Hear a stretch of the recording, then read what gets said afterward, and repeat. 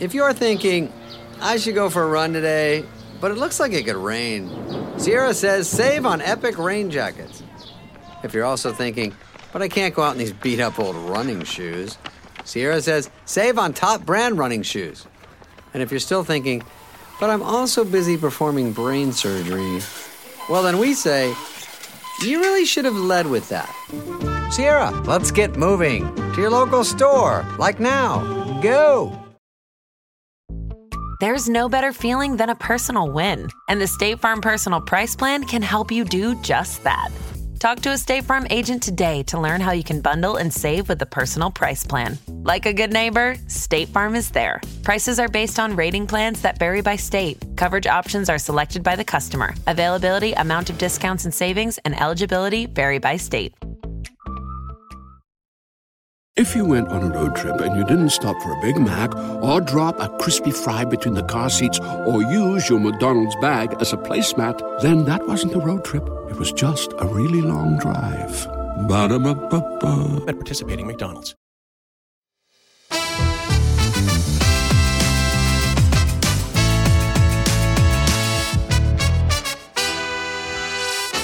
Hello and welcome to the Rest is Football question episode. Well, answer episode, I suppose, really, to your questions. And thank you once again for sending them in. Lots of them, as always. And we appreciate you taking the time. And we'll do our very best to answer as many as we possibly can. Interesting one to start off with, chaps, from Laura Garside. Love the three of you together. The chemistry is unmatched. It's very kind of you. But if you could transfer someone out, who would you pray? I'll say that again. Fucking voice disappeared. Fucking hell, we might be transferring you soon by the sounds of it. You might be fucking 6 foot under by the sounds of you. Oh, not very well. Bloody cold. I'll try again. But if you could transfer someone out, who would you replace them with to do the podcast with? Oh my God! Wow! Laura! Oh, come on, Laura. That's a bomb and a half, that is. That's a naughty question. Oh, dear. I think when you've got a winning team, you stick with it. What a great answer. Oh my God. I wouldn't substitute anyone. I'm more than happy with you two. Oh, you're so sweet, Alan. I'll have to go with Al. Yeah, I'm not changing. I'm not leaving. I'm not leaving. None of us are leaving, Laura. We're happy with the team we've got, but you know, I'm the boss here, so that might change. You're also on the fucking 18th green. By the sounds of you, anyway. Well, I'll tell you what, Alan, if I keel over in the next 48 hours, you're going to feel a bit guilty. I know.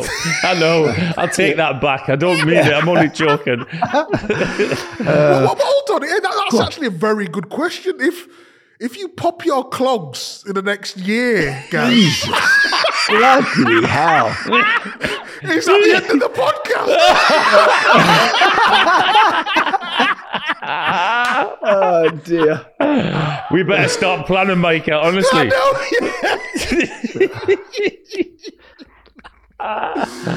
Oh, dear. If I die in the next half an hour, you two are going to feel so fucking guilty. Let's move on from my death. R.I.P. and all that. Brilliant. Charlie Johns asks, it's a question to me. Gary, you mentioned on an episode last week that you're neighbours with Ed Woodward. Surely there are more stories you've got with Ed. Yeah, Ed's a very good friend. He's a lovely guy. Genuinely lovely guy. And yes, there is a good story. Tell us it. Cristiano Ronaldo was signed when Ed Woodward was in my back garden. Yes, that was amazing. And did you know what was happening at the time? Only when he arrived, he came. We had a lunch planned. I was cooking for a few people, and Ed being one of them. And he was on the phone when he arrived, and he was going, I'm trying to secure the Cristiano Ronaldo deal. I'm trying to, and because at that point, if you remember, I think he was looking like signing for Manchester City, wasn't he? Yeah. And then he got the confirmation call, and he was sat. I've got a picture of him actually sat in the garden and in a chair at the back doing the deal. Did you put a bet on? Did you put a bet on? What a bet on? Insider information and all that. No. I'm not a gambling man. Did you put a bet? Mukul Bharati. What was Ian Wright like in his prime and as an opponent and as a teammate? Love the show. Keep up the good work. Love from Darjeeling, India. That's where the tea comes from, isn't it? Darjeeling tea. Well, Ian Wright was he's unique in many ways, wasn't he? He was so fiery on the pitch. He's always been a great man to have around, when you're playing with him, as I did towards the latter stages with England a few times. Not so much fun to play against, I would imagine, if you're a defender, because A, he was bloody brilliant, and B, he was a king of shithousery, wasn't he? By his own admission. Alan? Lovely guy. Yeah. We all love him. Great guy. As a teammate, brilliant. You want him on your side. In the opposition, excuse me for swearing, but he was fucking horrible. Because one, he was a great player. He was just, everything he'd say and do, he'd try and wind you up, and but we'll forgive him all that because he's such a nice guy. What was he like to work with as a pundit? So how long did you guys work together because I know he was at BBC, didn't he? And then he left and then he came back. How long did you have your famous trio for? The recent times? Well, it's been quite a number of years now, and obviously I worked with Ian the first time he was working with the BBC, and then he kind of had a fallout, and he went away, and he went to ITV, and the guy he had the fallout with then moved to ITV and became his boss there, Niall Sloan. It was always great to work with Niall, and then obviously Niall's now. He's with ITV again for a lot of their stuff, but he was always fun to work with. The days are a lot shorter with Wrighty, aren't they? Because you just have a laugh. Yeah, that's the way it should be. Just like us three do now. It's great, good crack. In fact, it's made me think maybe I should substitute one of you two for Ian Wright. Here's one from Gavin. What is your favourite goal you have scored in your whole career? Oof. Ooh. Easier for you, this one, Micah. Go on. We've talked about many of my goals. I scored some absolute belters, by the way. Micah, do you know how many goals you scored professionally? Probably. Probably about 11. What do you mean about? Do you not know? Around that figure. So it's 11. So, I might be adding a couple on, but but my goal against Blackburn, I remember I was playing centre-back. I remember this goal. We did this on the top 10, didn't we? Yeah. We did this on the top, but it doesn't matter. It's a new audience. It is. The new audience want to hear it. Want to hear about this tap-in? Honestly, I need to get it up. John, come on. Producers, get it up. Get it up on social media. I get the ball. I drive. We talk about breaking the line. So I've got a striker in front of me. I invented the breaking of the line, stepping out to call it. I invented it. Did you just say that? He was the first to break the lines. And then I went past one. I seen oceans and oceans of space in front of me.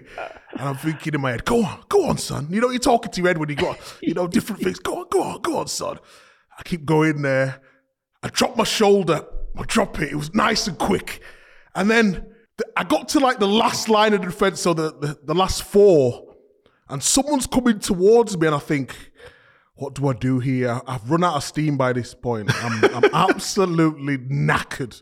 Honestly, my recovery runs weren't great, but adrenaline was sort of seeing me through. I play a wonderful, wicked through ball to Benjani. Benjani one-on-one with a goalkeeper, misses, hit the post, but I've carried on my run, like the coaches used to tell me. Carry on your run, carried it on, and then just cushioned it. Lovely technique finish into the bottom corner. It was a worldie. Sounds like Maradona's goal against England, apart from the bit where he came off the post. It sounds like a great finish, Micah. Oh, it was. You know what? Instead of my club ones, Gary, I'm going to do my favourite England one. My favourite England one was that one against Holland in 96. The slice. One where you sliced it. Yeah. When I deliberately sliced it. That was my favourite England one, yeah. Yeah. When Gaza could have shot, he squared it to Teddy. Teddy could have shot, he then squared it to me and then smashed it in the top corner. That was my favourite England one. Yeah. Well, I'll go with England as well because there's something special about scoring for your country. I actually usually answer this question with, it's just a bog standard striker's goal, but it was so massively important. The first goal I scored in Mexico in '86 in that game against Poland where we had to win, and I hadn't scored for a few games. It was a nice little move, and it went down, and then Gary Stevens crossed it, and I made a run at the near post, gambled, and just slid it in. It was only a few yards out. It wasn't a great goal, but for me, it's more of how important it was, both for myself because I went on to score a hat trick, which I obviously very rarely mention, and it changed my life. Yeah. When you say it changed your life, what do you mean by that? Well, I went from being a player that was just kind of breaking into the England team. I'd had a really good season at Everton, but because of that goal and the subsequent goals that followed, I ended up with a move to Barcelona. If I hadn't scored that first one, who knows? History would have been very much different, possibly. I might not have played for England again if I hadn't scored in that game and we got sent home. Because hang on a minute, you played for Barcelona? Yeah, before you. Well, not before you were born, Alan, but probably before. Do you know he played for Barcelona, Micah? You've not mentioned it now. No. Oh, don't get me started. I'll start talking about my hat trick in the Classico. Boom! Boom! There you go. And on that note, what better time than to take a break? Another day is here, and you're ready for it. What to wear? Check. Breakfast, lunch, and dinner? Check. Planning for what's next and how to save for it? That's where Bank of America can help. For your financial to-dos, Bank of America has experts ready to help get you closer to your goals. Get started at one of our local financial centers or 24/7 in our mobile banking app. Find a location near you at bankofamerica.com/talktous. What would you like the power to do? Mobile banking requires downloading the app and is only available for select devices. Message and data rates may apply. Bank of America NA, member FDIC. Mother's Day is around the corner. Find the perfect gift for the mom in your life with a stunning piece of jewelry from Blue Nile. From timeless pearls to dazzling gemstones, Blue Nile has something she'll adore. Need it fast? Most items can ship overnight. Plus, enjoy guaranteed free shipping and returns. Don't miss our special Mother's Day deals. Save big on the season's most beautiful trends. For a limited time, get up to 50% off by going to BlueNile.com. That's BlueNile.com. When you need mealtime inspiration, it's worth shopping Kroger, where you'll find over 30,000 mouth-watering choices that excite your inner foodie. And no matter what tasty choice you make, you'll enjoy our everyday low prices, plus extra ways to save, like digital coupons worth over $600 each week. You can also save up to $1 off per gallon at the pump with fuel points. More savings and more inspiring flavors make shopping Kroger worth it every time. Kroger, fresh for everyone. Fuel restrictions apply. Welcome back to The Rest is Football with Alan Shearer, Micah Richards and myself, Gary Lineker. Got a question from Colm Maher, or Maher.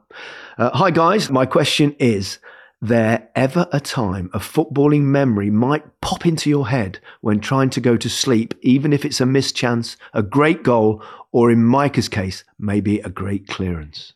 Very good question, that actually. Very good. I think it's probably the hat-trick in the Classico.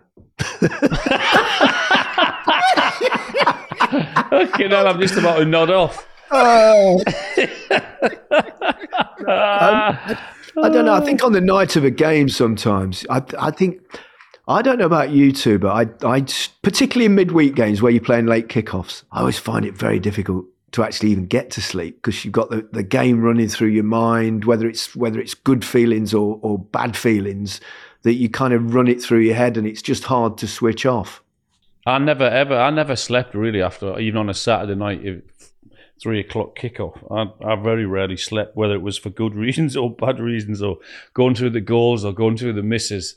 I always slept a lot better the night after, rather than the night of the game. You always dream, don't you? You know, when you get your first England call up, you always dream of how it's gonna go. You know, like, are you gonna score? I always sort of think, just don't score an own goal. That's always my thing. I don't know why I think that. Just don't score an own goal and you've done all right. Just get through the game without scoring an own goal and you'll be all right. That's what I always used to think. I don't know why, but it always used to come to me before a game. Weird, I know. Peter Brees asks, what was it like playing against teams you used to play for or supported? I never ever thought to myself, I'm not going to celebrate, because that's more of a modern thing, that, isn't it? I thought that really was disrespectful to the team that I was playing for. for. Although Dennis Law time. did it, didn't he, when he backheeled that one in that sent United down. Whether I was playing against Southampton, Blackburn, or even when I was playing against Newcastle for Blackburn or Southampton,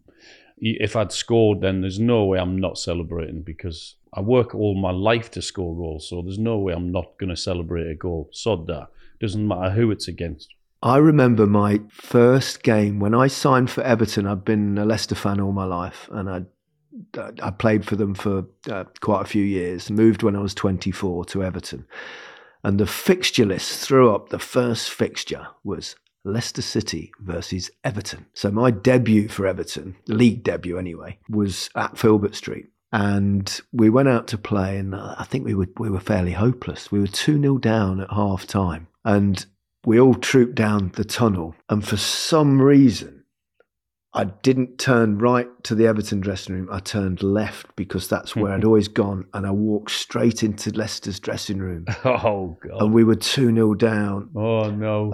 I remember they all started, what are you doing in here? Oh, you want to come back already, do you? And all this. Oh, I was like, I could, honestly, I could have buried myself. It was just so embarrassing. Oh, dear. I went back to the Etihad with Aston Villa, and obviously was going through a bad spell at a time at Villa. But there was a portion of the fans near me that just basically turned on me. And every time I touched the ball, they were saying, "You fat bastard." I was just like, I've been here for 14 years from the academy. And some horrible fans, only probably about 10 of them, was saying, "You fat bastard." So I was like, wow. I felt so guilty when I was singing that with them.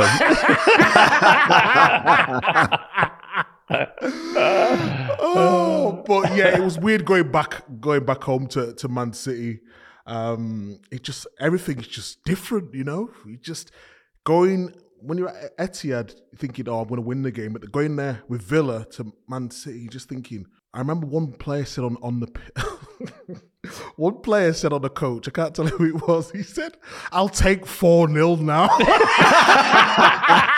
I swear to God, I was like, what sort of mentality is this? Oh, dearie me. Tom Bray wants to know if Alan can go into depth about his time managing at Newcastle and fighting relegation. Sorry, Alan. I didn't.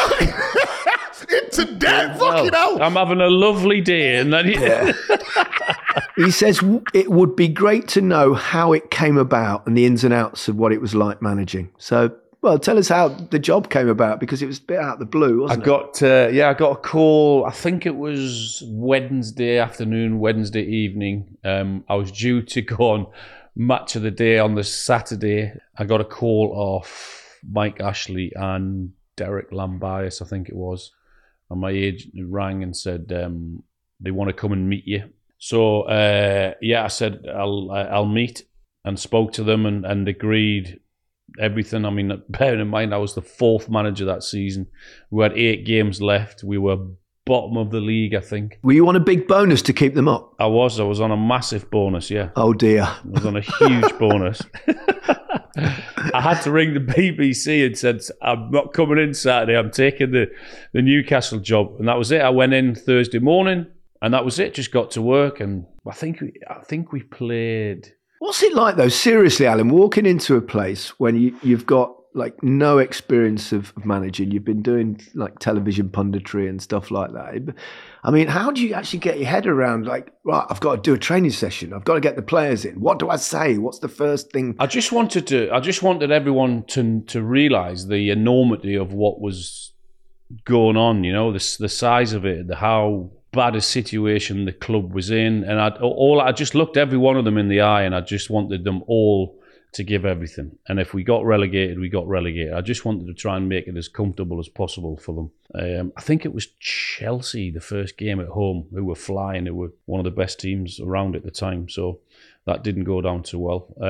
But then it's just trying to keep the confidence up. But it is, I mean, honestly, I loved it despite what happened. But I did realise it did open my eyes to, oh my God, this is... Because you don't really appreciate how tough a job it is and how much pressure you're under, you know, because as a player, you turn up, your boots are ready, your food's ready, your kit's ready, your tactics are there for you, and everything's basically pretty simple. You've just got to go out and play and score goals and do whatever.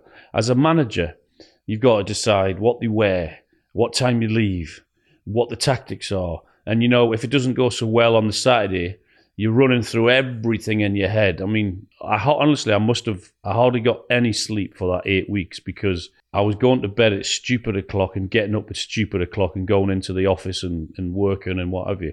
But despite what happened, even at the end of it, when we got relegated, I looked back and thought, I really enjoyed the experience, but it opened my eyes to how tough it is. Was that the most pressure you've ever been under? Yes, absolutely. 100%. Can I just ask from a tactical point of view, you know, your meetings that you had, what sort of things did you implement in terms of, did you have long meetings, short meetings? Did you just write the teams? Because the old managers used to do it on like a whiteboard, just write it down. But it's moved on now where there was video analysis and all that sort of stuff. So where were you at the time? Well, we did, I mean, as much as you want to play a system that you think is the right system, that all depends on who you've got available, the injuries. We went into one game, I think it's Stoke, because Stoke renowned for long balls, chucking everything into the box, throw-ins, free kicks. So I decided to play 3 at the backs, 3 centre-halves, 3 big lads. That worked. We got a draw there, I think. So yeah, in terms of tactics, it's like, you know, when you hear this, this is the way I want to play. Well, you can't really play that way unless you've got the players to play, you know? Okay, one more question. Richard Martin, to Alan and Gary, who was your favourite strike partner for England and why? Teddy Sheringham for me. I thought you'd say that. Yeah, it had to be. It was one of those where didn't have to work at it really. It just naturally happened. He knew my game, I knew his game. His game suited mine and mine suited his. And it worked to perfection. And I loved playing up front with Teddy. I knew you'd say that. And I think you'll know who I'm going to say. I do. Go on. Peter Beardsley. Correct. Yeah. I think I was pretty much a goal a game, goal scoring ratio when I played with Peter. He was brilliant, wasn't he? Oh, what a beautiful football. He did that little jinky thing where he could beat players, and I never worked out how he did it. But he was unselfish. He worked really hard. And the other thing, he didn't really like going in the box that much. And I know people say you've got to get loads of bodies in the box, but I think I've told you before that I actually prefer it when there's no like other attackers in the box because there's more space in the box. Because if the more players you've got offensively in the box, the more they need to have defensively. So there's less space. And I love playing with Peter Beardsley. Brilliant. He was a great player. Micah, who's it's unfair to leave you out of this question. Who was, in the days when you perhaps played even as a central defender, who's your favourite to play with? I'll have to go Richard Dunn. Very underrated. Very organised. He read the game very well. I was playing centre mid at the time. Then I was playing right back. Then I'd cover at centre back when Sylvain Distin was injured. And he just used to talk me through the game. It was ridiculous. He would tell me when to run, when to drop.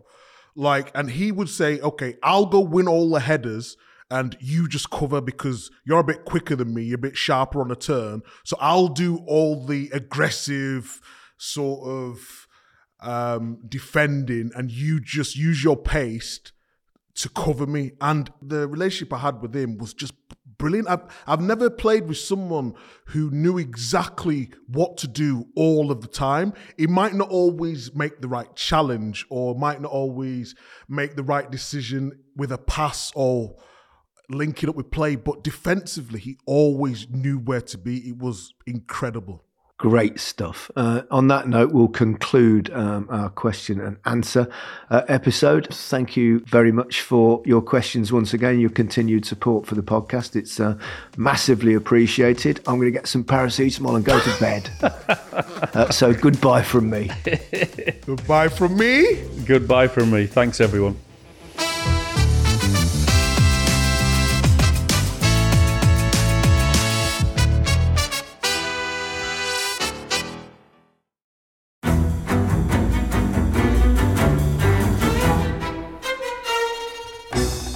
I'm Anthony Scaramucci, former White House Director of Communications and Wall Street financier. And I'm Katty Kay, US Special Correspondent for BBC Studios. I've been covering American politics for almost 3 decades. Welcome to The Rest is Politics US, brought to you by Goalhanger.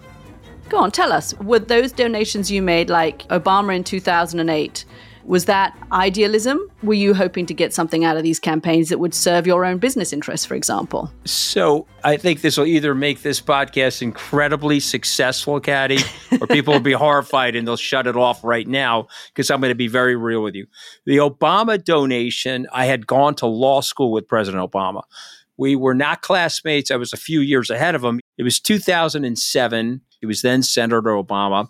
I had a check in my breast pocket. I went over to the senator. I said, Senator, you and I didn't really know each other in law school, but I'm about to hand you a big check. Can I lie to my friends and tell them that you and I knew each other in law school?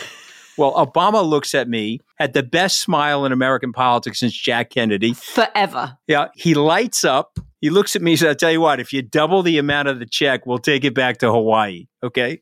And I looked at him. I said, you're done. I had another check in my pocket. I ripped it up. I doubled the amount of the check. And I'm going to tell you right now, I've been to more White House Christmas parties during the Obama administration than the Trump administration. In this pivotal year for the United States, democracy, and world affairs, Britain's biggest podcast, The Rest is Politics, is launching stateside. Uncovering secrets from inside the Biden and Trump inner circles and how they shape the world's most important economy, but also the global economy too. New episodes are released every Friday morning. Just search The Rest is Politics US wherever you get your podcasts.